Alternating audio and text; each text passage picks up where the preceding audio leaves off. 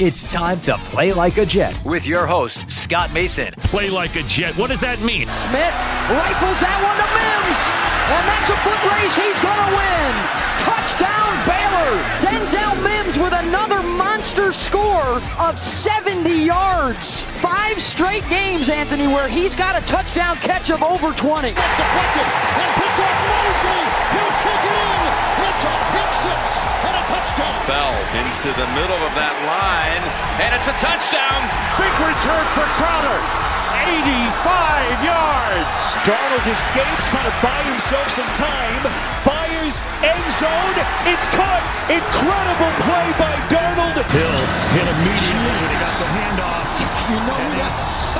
The Q-inator. Oh my gosh. Listen, thank you.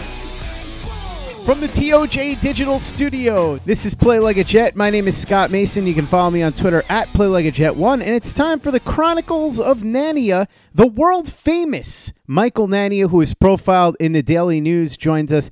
Since the last time he was on the show, he has now become a phenomenon, somebody who's unstoppable in league circles, if you will. They put out the bat signal, but it just has a big N for Nania instead, all these teams that want their information. So, Michael, glad you could take a few minutes away from being a rock star to come on the Chronicles this week.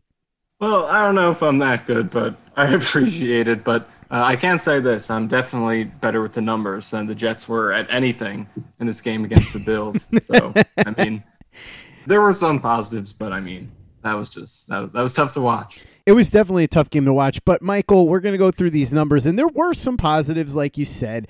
So, over at JetsXFactor.com, you've got the 10 key numbers from the Jets' Week 1 loss to Buffalo, and I thought it would be fun to go through these one by one. Let's start with the number 3.4. What does that represent? Yeah, so Darnold's final stats in this game don't look that bad. He finished with about 6.1 yards per attempt. His pass rating, I think, was 75. I believe he had 216 yards. Don't have the numbers, the actual numbers in front of me right now, but they were decent, not awful numbers. 1 touchdown, 1 pick.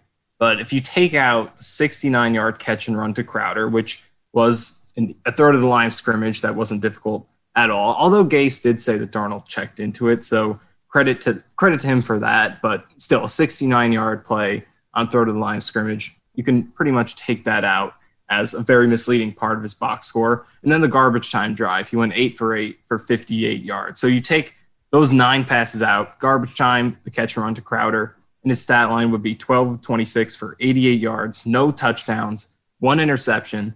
That's 3.4 yards per attempt, and that is really bad. That would be the second worst of his career, ahead of only the New England game. And there's only been one, outside of that New England game, there's only been one other quarterback performance in Jets history in which a quarterback put up under 3.5 yards per attempt and an under 40 passer rating on at least 20 pass attempts. That was Mark Sanchez against the Ravens in 2011. So that and Darnold against the Pats in 2019, that's how Darnold really played in this game, if you take out the catch and run to Crowder and also the garbage time drive. So the numbers at the end don't look that bad. They're still pretty mediocre, but when you add the context to it, it shows you kind of how well he really played, which is not well at all. So this was definitely the biggest concern with this game. A lot of question marks, but Darnold's performance is definitely the biggest concern coming out of it.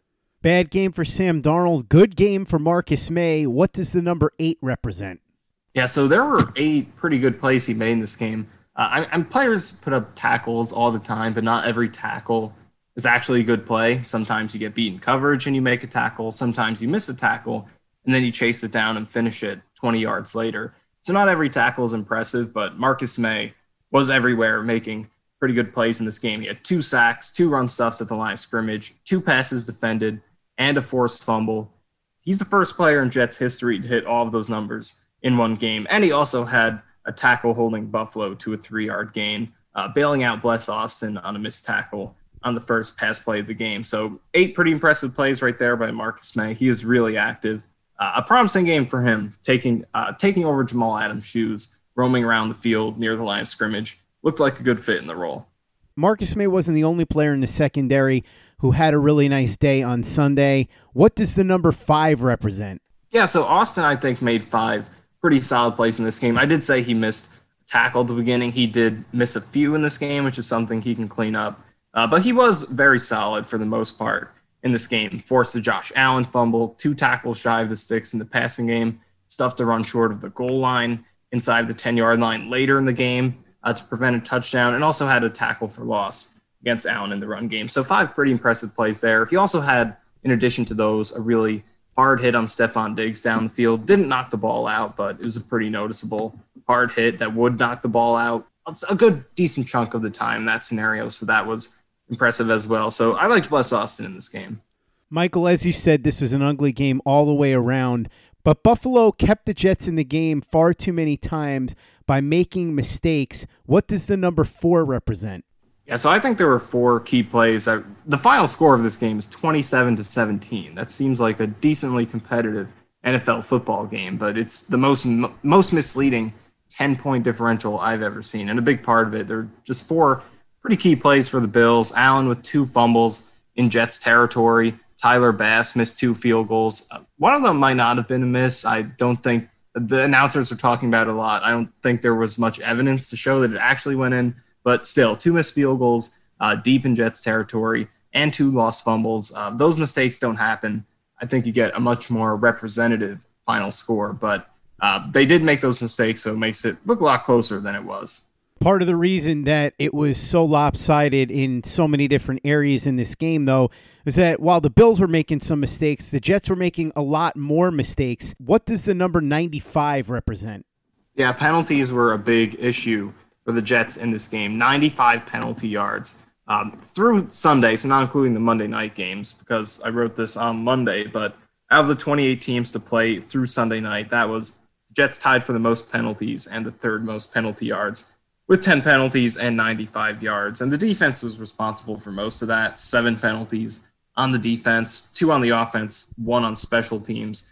And there were 3 players who had most of those, 2 for Basham, 2 for Desir, and 2 for Quinnen Williams. Nate Hairston had the other one. So penalties were, and most of these were in the first half too. I believe they had 5 of them within the first 20 minutes of the game. So early and often with the penalties obviously does not put you in a good position to win games. And I think a lot of times penalties get tagged on coaches a bit too much, because a lot of the penalties that happen are to make up for players getting beat, like Desir with holding and pass interference. Also, there's roughing the passer, which a lot of those are questionable, and sometimes it's just incidental contact that you have to call, to promote safety. So I don't know if coaching should be blamed for penalties as much as they do, but still in this game, it was a pretty big issue. And if it's consistent throughout the season, then I think you could start putting some blame on the coaching staff. But in this game in particular, the defense, 3 guys on that defense, Desir, Basham, and Quinnen Williams, combined for 6 of the 10 penalties. So obviously that's very problematic.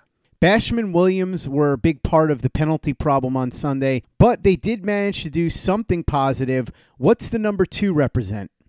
Yeah, so the pass rush in this game was not impressive at all. Josh Allen threw 46 passes in this game. Obviously, he scrambled a few times as well. So over 50 dropbacks, and the Jets only got 2 quarterback hits from a front 7 player. Basham got one of them. Quinnen got the other one, and he was flagged for roughing the passer on that one. So in reality, they only knocked Allen down legally 1 time the entire game. They did have 3 sacks from the defensive backfield, 2 for May, 1 for Brian Poole, but the front 7 only put up, if you take out Quinnen Williams roughing the passer, only 1 quarterback hit, that being from Terrell Basham. So that's just not going to cut it. You need a lot more pressure than that. And even the pressure totals, which weren't sacks or quarterback hits, the hurries, those weren't good either, very low in that department. So it's got to be a lot better than that. And Quinnen Williams had obviously no sacks in this game, but no hurries either outside the hits and sacks. So a very disappointing game for not just Quinnen Williams, but the entire front 7. But Quinnen Williams is who you expected the biggest leap out of. I was very high on him taking a leap this year. He finished last season very strongly, but this game he was dead silent, along with the entire defensive line and edge group. So that's got to be a lot better going forward. The defensive line weren't the only ones that were dead silent. The wide receivers were pretty silent too. What does the number 1.9 represent? Yeah, so Brashad Perriman and Chris Hogan, I think coming into the game, that's definitely what you would highlight as the weakness of this roster. those outside wide receivers, and that definitely turned out to be the case. They combined for 4 catches for 17 yards on 9 targets, only 1.9 yards per target. Hogan had caught one of four targets for no yards. Perriman 3 of 5 for 17. Darnold did miss Perriman on one throw over the middle, but still overall, that's not acceptable production. And I do think the separation, although not as big of an issue as I think it might be, a lot of people are considering, because Darnold just missed some open throws in this game. But the separation is probably the number 2 issue, mainly of these two guys against a really good Bills secondary. So the Jets got Richard Sherman coming up this week. And they do have some more good secondaries on schedule: Denver, Chargers, Jalen Ramsey, and the Rams. So the separation at wide receiver could be an issue. So Denzel Mims, it's hard to expect too much from a rookie, but right now he's about the only hope they've got to save this position. So Mims can't come back soon enough, because that production, and look, they're not going to average 2 yards a target all season. We've seen, even in 2017, the Jets started out season in Buffalo. It was an abysmal offense that couldn't move the ball at all. And then Robbie Anderson and Jermaine Kearse had pretty good seasons that year. So one game doesn't tell the whole story. They could absolutely turn it around. But in this particular game, a position that seemed to be a weakness coming in definitely was against the strength of the Bills roster, which is that secondary. No question, those outside receivers didn't do much in this game against Buffalo, but the Jets did manage to get some production from the slot. A really bad start for Jamison Crowder, but a really strong finish. What does the number 115 represent? Yeah, 115 yards for Jamison Crowder. He just continues to shred the Bills. And like you said, it wasn't a good start for him. None of the first 4 targets to him were completed. He had 1 drop. Another throw that looked like a drop on a very short pass. I'm not sure it was. We'll have to see a better angle on the All-22 once it comes out. But also was targeted on the interception by Darnold. So it didn't start out pretty good, but then he pulled in 7 of his last 9 targets for the 115 yards, obviously the touchdown, and he had 3 more first downs in addition to those. So this is really the second year in a row the Jets have played Bills in the opening game, and Crowder's been about all they've had going in the passing game, with some flashes from Le'Veon Bell. But Crowder owns the Bills right now. The Jets, 93 yards a game against the Bills in his 3 games against them. That's the most in Jets history. Among players who've played them at least 3 times. So right now he owns the Bills. So the Jets do at least have that going for them. But Crowder, you knew, I think, is one of the strong points of this offense. His slot production last season was top 10 across the board. The drops obviously hold him back a little bit. We saw them in this game. There was the 1 bad drop he had on probably Darnold's best throw of the game. Wasn't perfect, but it was a crossing route that he should have caught. That was bad, and we've seen plenty of bad drops for him already in his 2 years here, but he's explosive enough to more than make up for it. So that was the whole Jamison Crowder experience. You get some bad drops, but he's more than explosive enough. He's more explosive than most players in the slot are, and that allows him to make up for it. So he's a hot and cold player, but still overall one of the best slot receivers in the league. So a strong point of this offense, and one of really the only skill position player that you can feel confident about right now. The Jets had a lot of units play poorly on Sunday against the Bills, but one unit that played poorly that you wouldn't have expected was special teams, because normally they're one of the strengths of this team, but on Sunday they let Brant Boyer down in a big way. What does the number 13.8 represent? Yeah, so Andre Roberts got some revenge on the Jets. 13.8 yards of punt return on 5 returns, and 4 of his 5 returns were very effective. So he had a very good game. That's something we're not used to seeing. This is the first time in Brant Boyer's tenure that the Jets have allowed at least 13.8 yards per return to a player who returns at least 5 punts. The most since 2016 that they've allowed. Actually, most since 2013 with at least 5 returns.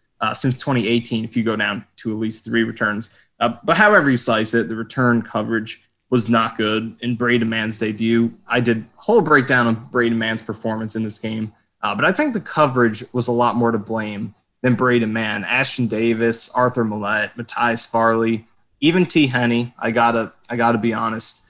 They all missed some tackles. The coverage was not good. But Mann also did have a couple punts in which the hang time wasn't enough. It kind of made it harder for the coverage team to get down there. So he can improve there, but man did have some really good punts. His first 4 punts in this game were pretty solid. His first one was 58 yards, a little bit of a line drive, but it was enough hang time to where Millette had a chance to bring Roberts down. He missed that tackle. And then the next 3 were pretty accurate and helped out the coverage team quite a bit, and they couldn't convert. The last 2 punts weren't as effective for man, and that hurt the coverage team a little bit. But for the most part, there were a lot of missed tackles that we're not used to seeing from a Brant Boyer coverage unit in this game. So hopefully that can improve going forward. But I do like what Braden Mann showed in this game. He has some things to improve, but he obviously has the complete package. He, in addition to the power, can be precise, accurate.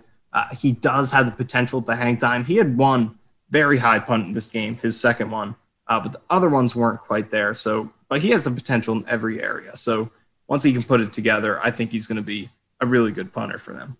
Michael, I know that most of us stopped caring about ratios the second we got out of school, because we would say when we were in class, when are we ever going to need to worry about ratios? Well, today is that day, because I've got a ratio for you, Michael, 31-9. What does that represent?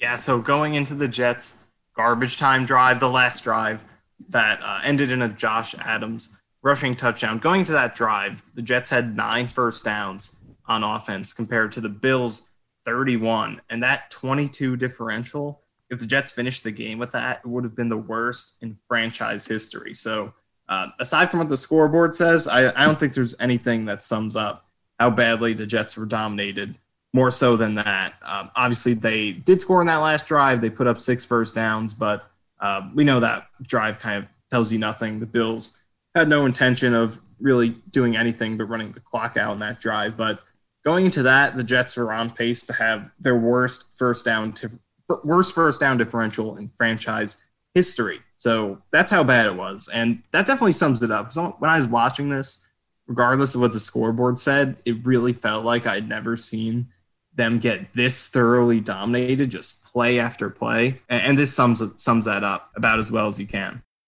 Play like a Jet. Play like a Jet. Michael, you did a great job of analyzing the snap counts over at JetsXFactor.com.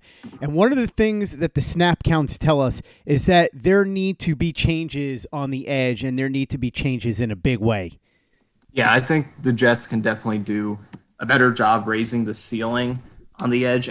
And look, they're going to need big moves here in the offseason, promoting a couple players from, who weren't even good enough to be active over guys like Frankie Louvu and Jordan Willis. The odds that they solve this position are not good, but for the time being, they can raise the ceiling as much as they can. And I think to do that, they should promote Bryce Huff and John Franklin Myers over Willis and Louvu. Willis and Louvu they combined for 29 pass rush snaps in this Bills game, and they only had 2 pressures, no sacks, no hits, and they also both missed a tackle. So extremely ineffective, can hardly get any worse than that. And it's not like they have any upside to go off of, really.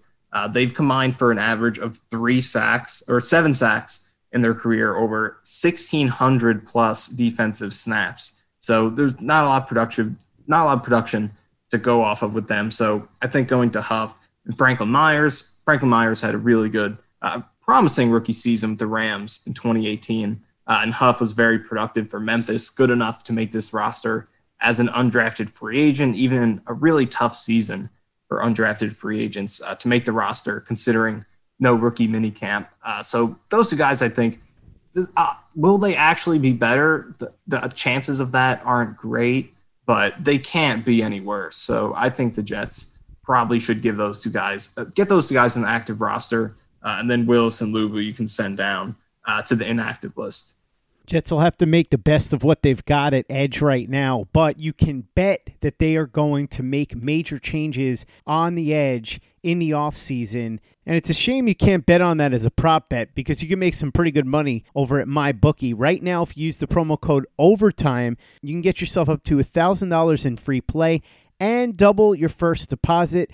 Add more excitement to the sports you love and the games you bet. The NFL season is here, so it's time for you to win big with MyBookie. Head over there right now. Use the promo code OVERTIME. Double your first deposit. Get up to $1,000 in free play. And like I said, it's just a shame that you can't bet on the Jets making upgrades to the edge in the offseason, because I'd say that's pretty much a guarantee. But there are problems well beyond the edge. Changes are going to have to be made at cornerback too, Michael. We saw how bad Pierre Desir was, and I like Nate Hairston, but he didn't play very well either. 0 snaps for Arthur Millette, which makes no sense to me. You would think that after having a pretty solid season last year, he would get a look and consideration to start. Austin and Millette did pretty well last year. Austin did well in game number 1. Millette didn't even get into the game. Maybe that changes in game number 2. In fact, I think Greg Williams would be foolish if that's not one of the changes he makes. Yeah, a cornerback is definitely another one of the problem areas on defense. Bless Austin, like I said, I think he played pretty well. But Pierre Desir was just, they targeted him 4 times, 2 touchdowns, 2 first downs, and he had 2 penalties in just 24 snaps in coverage. So every 4 snaps that Josh Allen dropped back, Pierre Desir is giving up a first down. That is just simply atrocious, but Greg Williams did not hesitate to pull the trigger. But it's who he replaced him with that was interesting. Went with Nate Hairston over Millette, who started the entire second half last season, played pretty solidly. I think that he definitely benefited from the schedule they played. Millette wasn't asked to do too much in coverage. A lot of his production was based on coming downhill and finishing. But for the most part, he produced really well in that second half. So to see him go to Hairston, who did not produce last season, and actually got benched in that Giants game for Bless Austin, it was surprising. And Hairston was, he was better than Desir, I guess, just because almost anyone could have been. But he still wasn't good. Had a penalty, gave up a first down on all 3 times he was targeted. So I think the Jets can do better than that. I think Millette last year showed he is a fit in this defense and deserves to get some more playing time. And Quincy Wilson didn't play either in this game. And I would start Millette over Wilson, but I think it makes sense to give Wilson some playing time at some point, especially over Hairston, who just at this point hasn't really shown you anything to go off of. So just to give Wilson some playing time at some point makes sense. But I think that Millette should probably be starting opposite Austin in this next game against the Niners. It was that duo of Austin and Millette that was a huge part of turning that defense around in the second half. Once you got both of those guys out there, and it's not to say that they were 2009 Revis and 2010 Revis and Cromartie, but they held their responsibilities well. They tackled underneath very efficiently, so they were a solid duo, and I think it makes sense to get them back together. Another solid duo, or at least so we thought, was going to be Chris Herndon and Ryan Griffin. But as we shift to the offensive snap counts here, Michael, Herndon got on the field plenty, but Griffin didn't. Yeah, Herndon played quite a few snaps in this game. 40 snaps, 71% of the offensive snaps. And Ryan Griffin only 18, so 32%. So Herndon more than doubled Griffin on the snap count. And they rarely played together. The Jets were in 11 personnel for most of this game. Hogan and Perriman never came off the field. Crowder, 86% of the snaps. So majority of the time, it was 11 personnel. But I do wonder if the Jets, at least for the time being, should play more 12 personnel, considering, Hogan just didn't bring anything to the table in this game. So maybe take his snaps down a little bit, get Griffin out there for some 2 tight end sets with Chris Herndon, kind of maximize your talent a little bit more, because we know that tight end position has probably been Sam's favorite, at least in terms of efficiency in his career so far. Didn't see too much of it with Herndon in this Bills game, but maybe get both of them out there. They can complement each other, but it's not that they should play it every single snap. No NFL team does. The Ravens do it a lot, but they're an outlier. So, but I just do think that Ryan Griffin probably should get more playing time, especially right now while the Jets wait for Denzel Mims to get back. We'll see if he plays in this game or not. But Ryan Griffin, I think, get him out there some 2 tight end sets with Chris Herndon, see what those guys can do. I don't think it can be much worse than having Chris Hogan out there. But again, not saying they should do it every snap. 11 personnel is a base for pretty much every offense. But to get Griffin some more snaps, maybe pull Hogan down a little bit, could be a good way to get some weapons out there. do a better job maximizing the talent that they have right now. Certainly a good idea to get him out there to help make up for the fact that wide receiver depth is such an issue, like you said, Michael. And that's something that you really made a point of in your snap count analysis over at JetsXFactor.com. Yeah, the wide receiver depth is, definitely a big question mark. The Jets only had 4 wide receivers a few days ahead of the game. And then they promoted Josh Malone as one of their 2 weekly promotions. And they only ended up using 3 receivers in this game. Braxton Berrios and Malone never showed up on offense. So it was the Perriman, Hogan, and Crowder show the entire time. Like I said, Perriman, Hogan never came off the field. Crowder only for 8 snaps, only 8 snaps off the field. So it was those 3 guys entirely throughout this game. And that's a rare thing to see, only 3 wide receivers used, even considering the lack of depth. So this is something that, is an issue for the Jets right now. They can consider bringing up Lawrence Cager to maybe take a higher upside shot than Malone. And again, Denzel Mims coming back is going to be really important. We'll see how quickly he can get off the ground, considering how much time he's missed. Can he pick up the playbook quick enough? But the Jets really need a shot in the arm at this wide receiver position, and Mims can give it to them. But for the time being, like I said, for giving Griffin some more snaps could give them some more upside. And also Lawrence Cager, going with him over Malone might make sense. Malone played on special teams. He did some kick returner, but Ashton Davis can handle the kickoff return spot.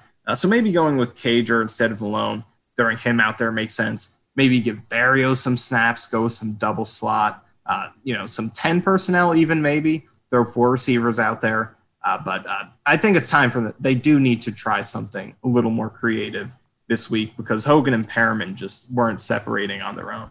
The fact that Hogan and Perriman played 100% of the snaps is absolutely terrifying, Michael. They've got to do something, and hopefully Denzel Mims will be back very quickly because they need him like nobody's business, which is not a great thing to have to say about a second-round rookie. But I will end the show with this, Michael. I thought you'd find this interesting. This is right in your wheelhouse.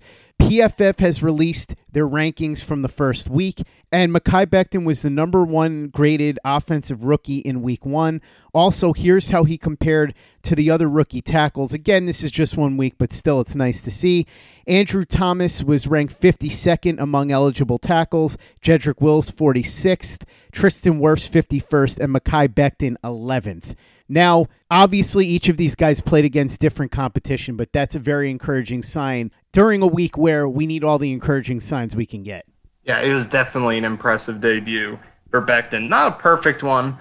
He did give up the 1 sack, although that wasn't the worst sack in the world. That was more of a coverage sack. It was not a perfect rep by any means, but if the ball was out quicker, we wouldn't even be thinking about that rep. But otherwise, there were a lot of really good reps. We saw the dominant down blocking we hoped we would see, the second-level drive and finish ability. And in pass protection, he looks refined and ready to make the most out of his tools. And look, he's got some really tough challenges coming up. Nick Bosa, Justin Houston, Bradley Chubb, then the Ingram and Bosa duo of the Chargers. So he's got some – Chandler Jones also. He's got some tough battles coming up. And there are going to be times where – he gives up a sack or a quarterback hit. So it's not going to be extremely pretty every single week, but I think it's good that he is coming out of the gate with these tough challenges to set the bar really high to start instead of having to go the opposite direction where you start out easy and then you have to kick it up a notch. I think it's good that he's getting this competition right now. Jerry Hughes in this game was his primary matchup, and to face a veteran rusher like him is a tough challenge for a rookie, especially because the pass rush game is, built around technique. So to face a veteran and do well in that game, very impressive start for him. No question about it, and let's hope there's more where that came from, because the way that the Jets looked on Sunday, we're going to need all the positives that we can get going forward the rest of the season. Michael Nania breaking down the numbers over at JetsXFactor.com. As always, thanks so much for coming on for Chronicles with me. Really appreciate it. I know you've got plenty of material that you're working on that's going to be coming out over the next couple of days as we get ready for game number 2 against the San Francisco 49ers. What do you got on tap? Yeah, I'm looking forward to doing, well, not exactly looking forward, but I will be doing my Sam Darnold grade for this week's game. Once Game Pass finally puts that film out, I don't know, it's taking them so long, but once they do, I'll have that out. Not expecting it to be too high, but we'll see how that goes once we turn on the film. But we'll have that coming. Also going to be doing each week. I'll be doing a studs and duds for the previous week's game, but in a different way. So I'll score each player from up to +5 or -5, and all the players on the roster, their scores will match up with the point differential from that week's game. So over the course of the season, you get kind of a leaderboard of each player's value and how they contributed to the Jets' point differential over the entire season. So I like doing that. That's a fun one that I'll have in a couple days. And then some really good opponent preview stuff. Looking forward to the Niners, some head-to-head matchups in that game. Becton against Bosa, Sherman against these receivers. Some really interesting matchups. And then also just scouting the 49ers' strengths and weaknesses in all three phases. So some really good stuff coming next few days. And I'll be doing these things every single week throughout the season as well. So hopefully Game Pass gets this film out quickly enough so I can see what's up with Darnold. Make sure you check out Michael's work over at JetsXFactor.com and follow him on Twitter at Michael_Nania.